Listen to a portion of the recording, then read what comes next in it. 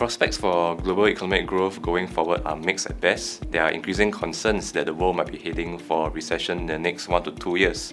Now, any capitalistic society is due to face booms and busts in their business cycle, but this current downturn is made worse because we have a US-China trade war that has disrupted many trade flows as well as supply chains. The global economy is in this state today because it has been far too reliant on cheap credit for too long. Since 2008, during the global financial crisis, major economies around the world have come together to put a series of cheap monetary policies across the globe. These cheap monetary policies were never fully withdrawn, and it has created many problems. Firstly, it has created a huge increase in asset prices that only the rich with access to capital could take part in. Also, at the same time, we are seeing a hollowing out of the middle class. These two problems put together has resulted in the rise of protectionist policies around the world. We have already seen it happening. We have seen Brexit in the UK, we have seen the rise of far-right groups in Europe, as well as the ongoing US-China trade war.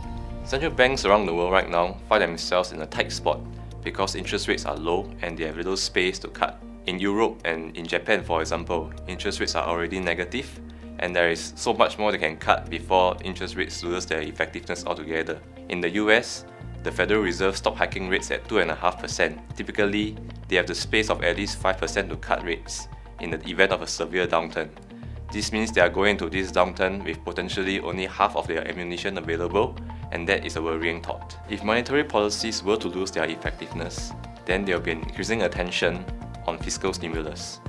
However, there is only so much that monetary or fiscal stimulus can bring to the table. In the long run, any company should always invest in human capital, in innovation, as well as knowledge.